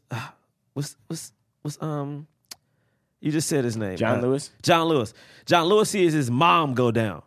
And his mom gets hit a couple of times. She gets knocked down. She gets hit as someone's running by. And then as John Lewis gets hit, he sees another cop come by and hit her again. Now this is a black woman who's, let's say 50s or above, right? Who's now on the ground, has been hit 3 times with a baton. I don't know if you've ever been held a baton, but that thing is heavy. Yeah. It's made to like knock someone out so cops don't have to fight. That's the purpose of it. To like, and like a woman... an older woman has been hit multiple times and just one of many people. And this is on top of all of that, John Lewis we see him beaten mercilessly. Oh yeah, bloody. And then he leads everyone out and then gives a statement. You know what I mean? Like after he's been beaten to a point where, can he speak? How, but to which the reporter says he gets a rousing applause or a rousing reaction. He's able to deliver still hope after all of that. He was in the front. Which is He was in the front. Yeah, and the thing I loved the scenes of like the white people at home like watching it and like getting upset and like turning away and like they couldn't. See, I didn't like that scene. I like that But scene. I get it. I like it because it shows what they were doing. It's like this was the mission. It's like it's like horrendous that this happened. Well, it wasn't really the mission. They didn't want people to get hurt like that. But like partly like they wanted like something to happen where you are seeing and like white America has to say, like, it's now in their living rooms and in their homes, even though they don't know any black people. They know one black person in all of their town. And they're like, what is happening? Like, what's going on? Like, even though the racism that occurs in the South exists where they live too. Yeah. But because it isn't as violent as this, because the people there aren't as desperate, because it's not like the majority of their community and they're also being shut out of everything. You know what I mean? They don't get it, Yeah. So it was just like, it was showing them like, this is freaking happening. You can't ignore it. Yeah. You can't ignore it. You can't ignore it. You can't ignore it. And this is in the same sequence, Jirai, as the part when they're showing George Wallace having his reaction too. Yeah, it is. But what I like about it is that it also kind of shows that some people are passively watching and not joining. But also it shows like the climate of the world was that there were a bunch of people perpetuating it, and there are a bunch of people that weren't, and we are now living with the image in the air of like, you're guilty if you are, who killed Jimmy Lee Jackson, You're guilty if you're the lawman who goes by this. You're guilty if you are a white person who benefits from this, and you're guilty if you are a black person that doesn't fight, right? And what I like about that sequence of shots is that we're seeing all of those people, and I think this is after that moment, right? Well, this is after. So the scene after this is that like people are like coming. Yeah, so they come and Martin isn't there, and then they find out. Yeah, that they're doing a march because Martin and them get arrested. No, wait. Well, no, Martin? we skipped some stuff. Like they had done. Martin got arrested from the sit down in front of the steps. That's what it was. Right. And then what had happened was that scene that we were talking about in which Coretta kind of confronts Martin about his infidelity happens, and so he says, "I can't march tomorrow. I need it like a day." That's what it is. And so then they're like, "We're going to march without you. You can join us on the way." Right. But that happens. So then they go. Then he goes back, and I think they have a scene. March though. Yeah, the night march is before this too. Before this, and they okay. Can I just go back to that real quick? Yeah. Because the night march, this is when he gets shot. Okay, so the night march again. What makes this night march so sad is that again, man, this dad is 84 years old. Okay, This man is 84 years old. They hide out in a restaurant. The cop immediately comes in and starts hitting this old man in the head with a baton. Okay, comes to a black restaurant, hits him in the head with a baton. The son literally just tries to get this damn cop off his dad and get shot point blank. Yeah. Get shot first. No, sorry. I take it back. His daughter. It was the mom. That was his mom. Helps. So his mom helps. The mom gets thrown off, smacked, then thrown off. So now he's trying to stop the dad. Again, the dad is 84 years old. This is a true thing that happened. Which again, you never know about because people forget to tell you that, oh yeah, America's a fucked place. So anyway, my man gets shot. And to this day, by a cop. To this day, there has no one who has been found guilty for that killing. Homeboy, to this day. No, homeboy, he was indicted, but he went to jail for 6 months. What the fuck is that? He went to jail for 6 months in 2010 or something like that. Isn't that insane? Wait, in 2010? Or like 2007, something like that. Yeah. Are you serious? Yeah. Barack Obama just opened up the Emmett Till, incited. The Emmett Till bill, which now is opening up all the old civil rights cases that never was it what do you call them, unsolved? What is it? Like whatever. But basically, like this is I just have to bring that up. The cold case. Basically, I'm bringing that up because I'm like, yo, think about everyone. I don't care if you're black, white, whatever. Right now, think about your parents. Think about marching for anything. I don't care what it is. Marching for whatever you find important. Even if it's something hateful. Imagine like the people who are supposed to protect you comes and attacks your parents in front of you without remorse, without like at night. And then, by the way, for no reason, they had no right to attack them. You had to only run. to instill fear, only from the governor's orders to instill fear to stop them from doing it. And to instill fear is like, let's kill some folks. I just want to say specifically, in 2009, Trooper Fowler was indicted in Jackson's death. And How old in was he? 2010, What is that? I mean, in 2007. Like, and then in is 2010, he pled guilty to manslaughter. He was sentenced to 6 months. Manslaughter, in please. prison. I know. Yeah. Dude, like, what do we... That was murder. Yeah. Anyway, and then he went to jail for 6 months. 6 months. Like, whatever, okay. What, he was an old man? Okay, great. Yeah.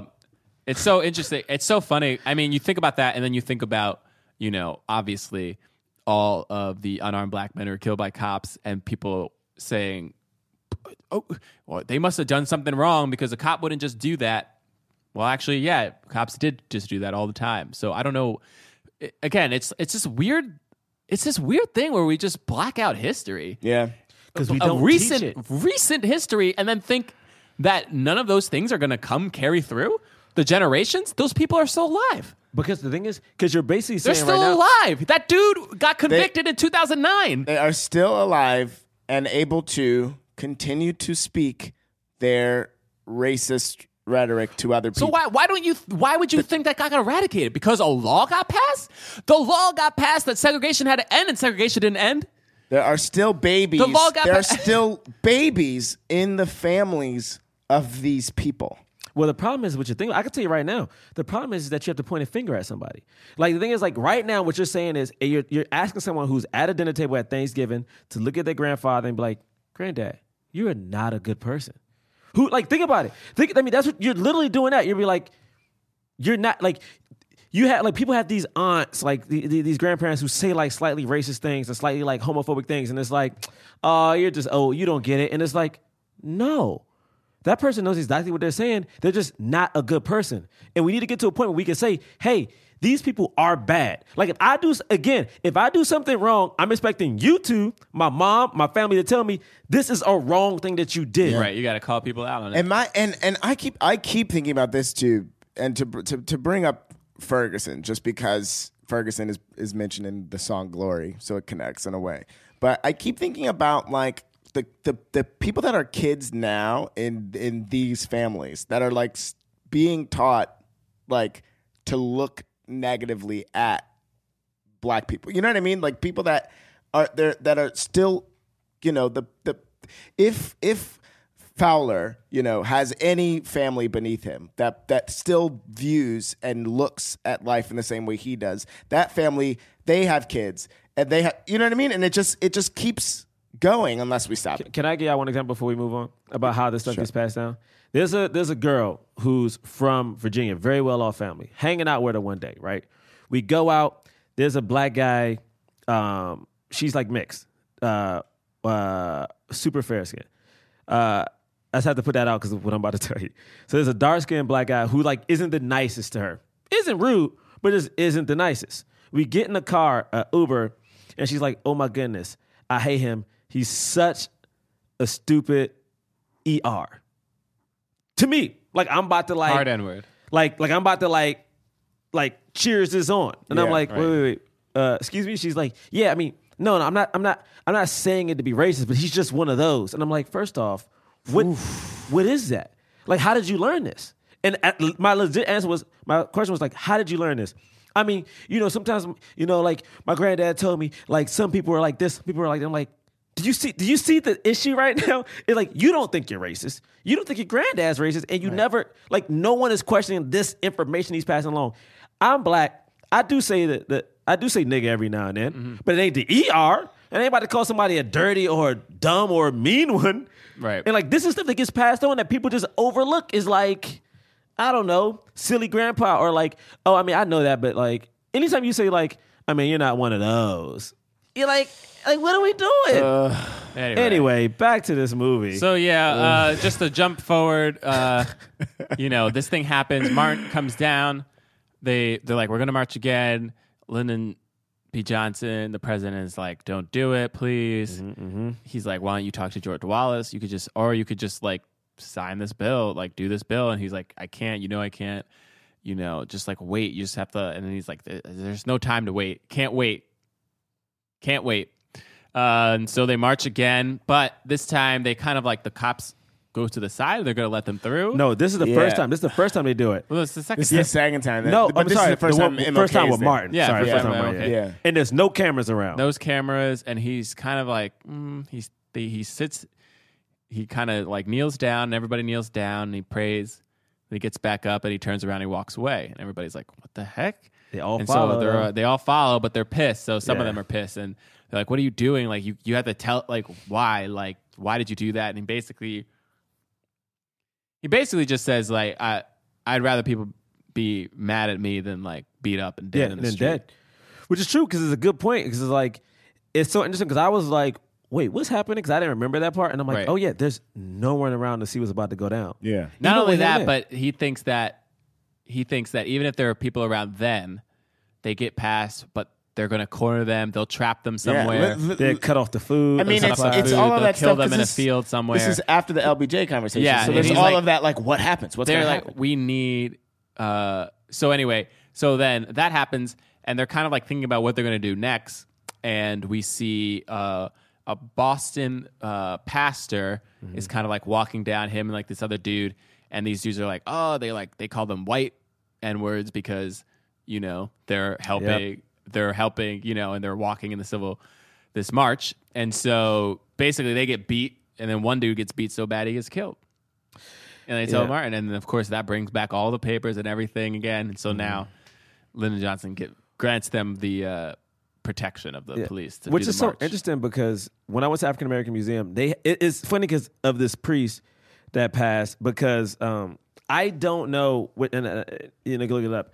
I don't know if he's credited as being killed because of the civil rights movement. Because in the museum, they have the woman, which they mentioned later on. I'm sorry, I'm skipping ahead, but it's just like a random fact. Yeah, she was murdered later on. There's a woman who was murdered, but on the way back. On the way back with people from the march, and she is the one. Like if you go to the museum, it's not a big the Ku Klux display. Klan. Yeah, it's not a big display, but her face is there as the only white person who was murdered, like while doing something for the civil rights movement, Right. which I found very fascinating because it's like it was a woman one, Yeah. and also it was her and a bunch of other people. I don't even think they even killed the African Americans. I think they literally were just pissed at her. Yeah, I think they killed her. She was like driving them back.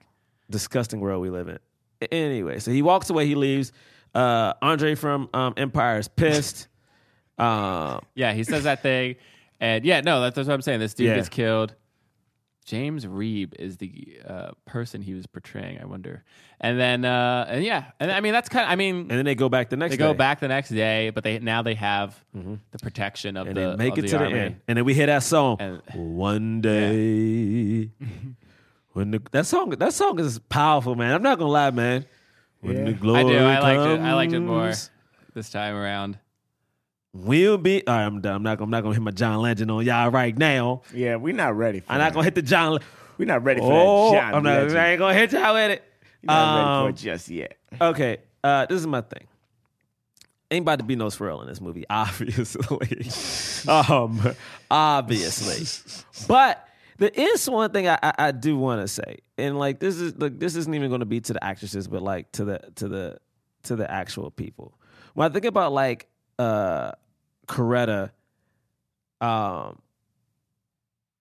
the strength that like these black women had in this movie, like that the real life people, even the women from Hidden Figures, like the strength they had to like accomplish these goals and to like not only fight against like racism against them, but also sexism. I mean, like there were points where I'm like, I just can't imagine being Coretta after Martin dies. They make sure to mention that like she does not remarry. Like she does something that seems impossible to me. She got her husband, who is not a government official, a holiday. a national holiday. She has built foundations. This woman is honestly the backbone of the civil rights movement. This black woman is like, man, sisters, we love y'all, man. Like, good guy. Like, could you, like, come on, man. Like, how? Like, how do you get Martin Luther King's birthday to be a holiday? Yeah.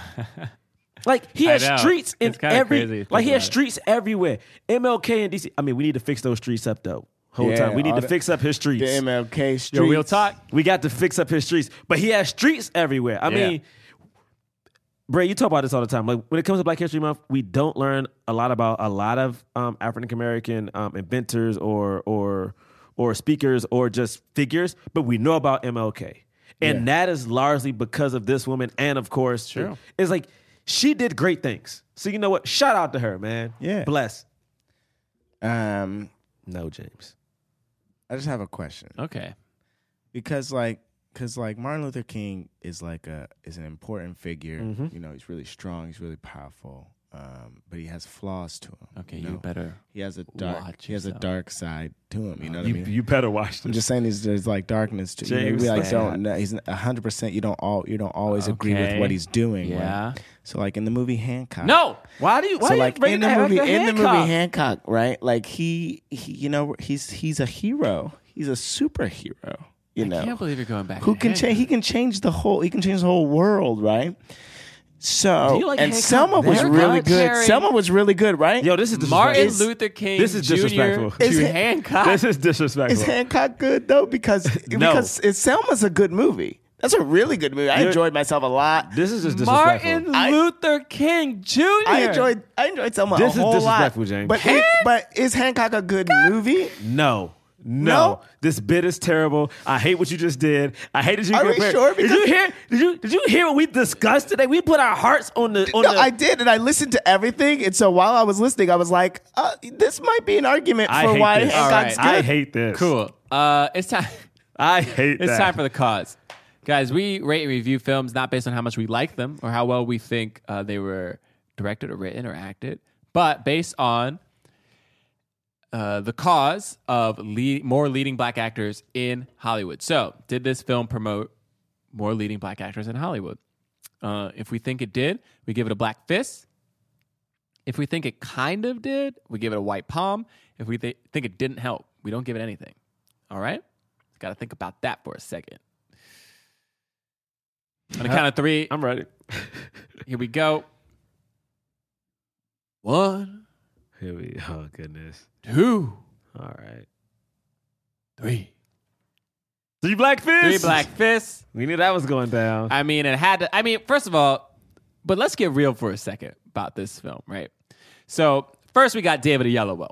I mean, my man should have been nominated for an Oscar. We all know that. I think he was nominated for Golden Globe, right? Probably a BAFTA He too. got nominated for a SAG too. And he Probably did, got and a BAFTA nomination. But you know, shut out of the Academy or whatever, screw them.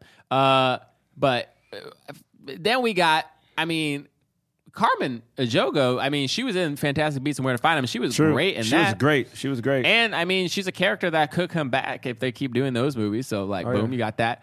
You got Stephen James in the film, and we know that he led a movie since then. Yep, and he has a TV show coming out, Shots Fired. Right. I mean, you got my man. Andre Holland in Moonlight doing it up. Mm-hmm. I mean, Wendell Pierce. Wendell Pierce is in the movie. He's a worker. He's a worker, man. He's a working actor. Dude, Cuba is in this movie. Cuba Gooding Jr. Common's in it.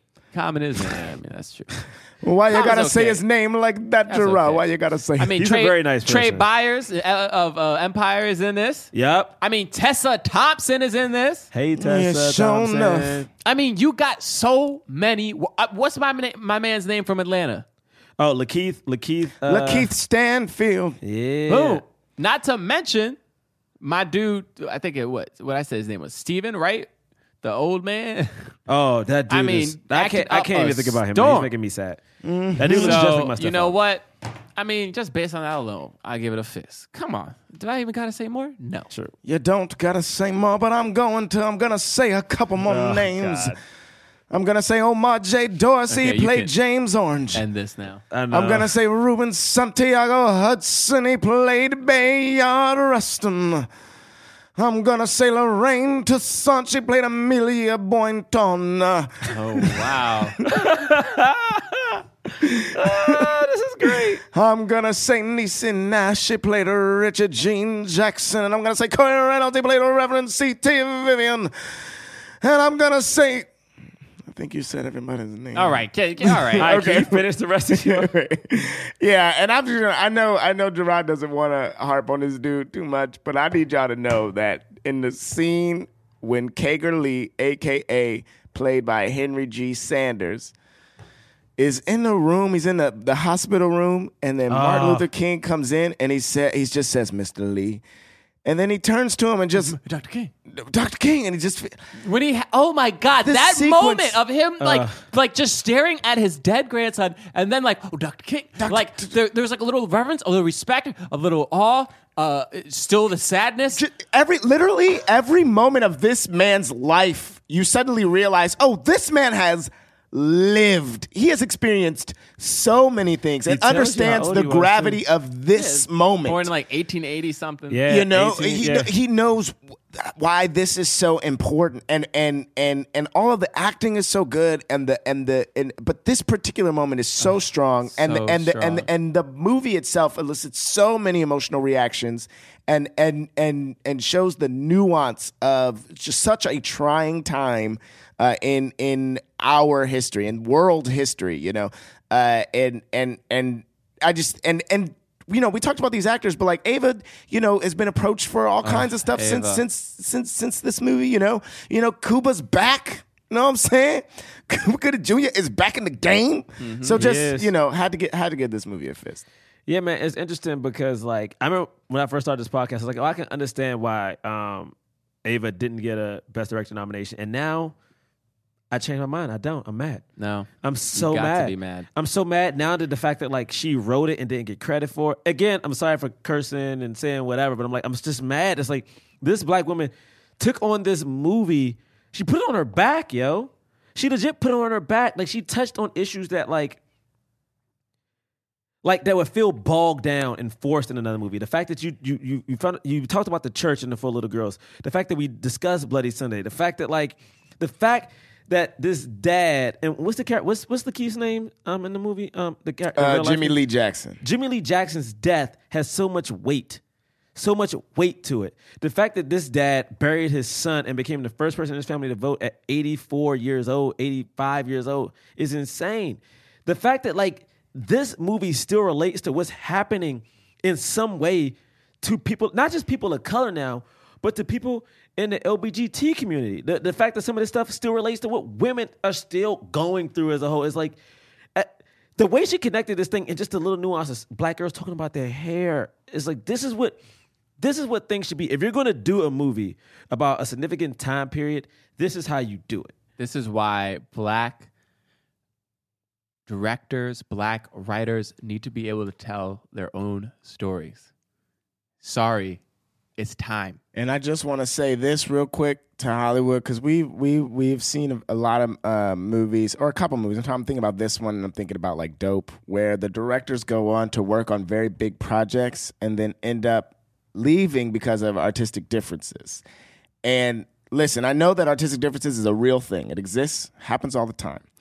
But you know, people need to really look and think about what they're holding on to and what those differences are. And I'm not talking about the people that left. Good for you for leaving and sticking by your beliefs. But for those higher ups that are being so picky, you know, about the way things need to look and the way things need to be, you need to understand that these artists are different than you. They have a different outlook on life. They have a different approach to things. That's why you hired them. So be a little more open to these people, because they're gonna make and do great things, and you're in the end gonna be sorry that you weren't open and available to that. So, yeah, mad props to Ava DuVernay. Mad props to David Oyelowo, honestly. Yeah. So yeah, yeah, man.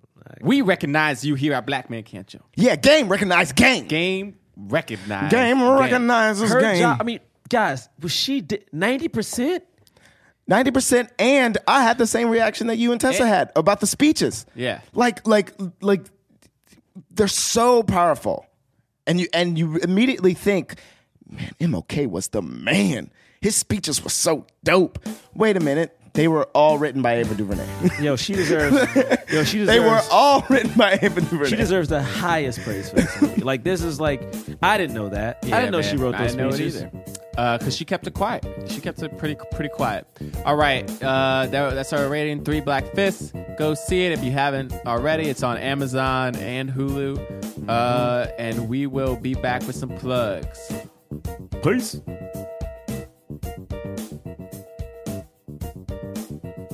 It's time for some plugs. Plugs. Oh, yeah. First off, if you are listening to this on Friday or Saturday or Sunday, on Monday, January 16th, Yep. we got a show. Yeah. Astronomy Club. Let's talk about race, baby. 9:30, UCB East, New York City. Yeah, $7 tickets. Yeah, come hang out. You can follow me at John. Oh, wait. First of all, you can follow the podcast at Black Men Podcast on Twitter and Instagram. BlackmenPodcast.com. Yeah, we have a Facebook too, I guess. If you did at Black Men Podcast, would go to the page. Yeah. Rate and review us on iTunes, please. If you live anywhere outside of the New York area, let us know where. We like know where people are listening from. Ooh, you know what? If you live in New York, shout us out your town. Like if you're like in Brooklyn. Yeah, if you live in the city, let us know where. Yeah. But if you live in New York State, be like, yeah, I'm upstate. Yeah, just let us know. Yeah, yo, I'm upstate though. And for me, you can follow me at John Braylock on Twitter and Instagram and Snapchat, even though I never use it. JohnBraylock.com for some videos and stuff. That's about it for me. You know what? I like talking to people on Twitter, so you can like at me at Gerard Milligan on Twitter. Okay. I like talking to people. Everything else, I mean, whatever, Google or something. Oh, I guess if you have HBO, the movie that I star in for all of 5 seconds, How to Be Single is out. Go watch that. Yeah, watch Yeah, man, that. get that laugh On line in there, boy. On HBO Gizzo. Yeah. You can follow me at James Third Comedy on Twitter, Instagram, and Facebook. JamesThirdComedy.com. Third is 3RD. And if you are in New York on January 27th, that's a Friday at 10:30 p.m. at the People's Improv Theater, I'm doing a show. It's called James the Third and Friends. So I have friends, you guys, and they're going to be in the show. So you should come see it. Are we in the show? No, yeah, I ain't in it. Okay, then I guess we ain't. Next week, we are reviewing the film Head of State, starring Chris Rock and Bernie Mac. The late great Bernie Mac, and just great. Thinking about don't do it. Don't do black it. Nope. presidents. Yeah. Okay. Good. I thought you were gonna. No, I'm just saying. It's I thought like you were gonna do the thing black and talk about the presidents. other thing. And, the other It's thing. great to have black presidents. Yeah, or just a president who's kind and caring and a loving person. All right. Well, we'll see you next week. Bye. That was a HeadGum podcast.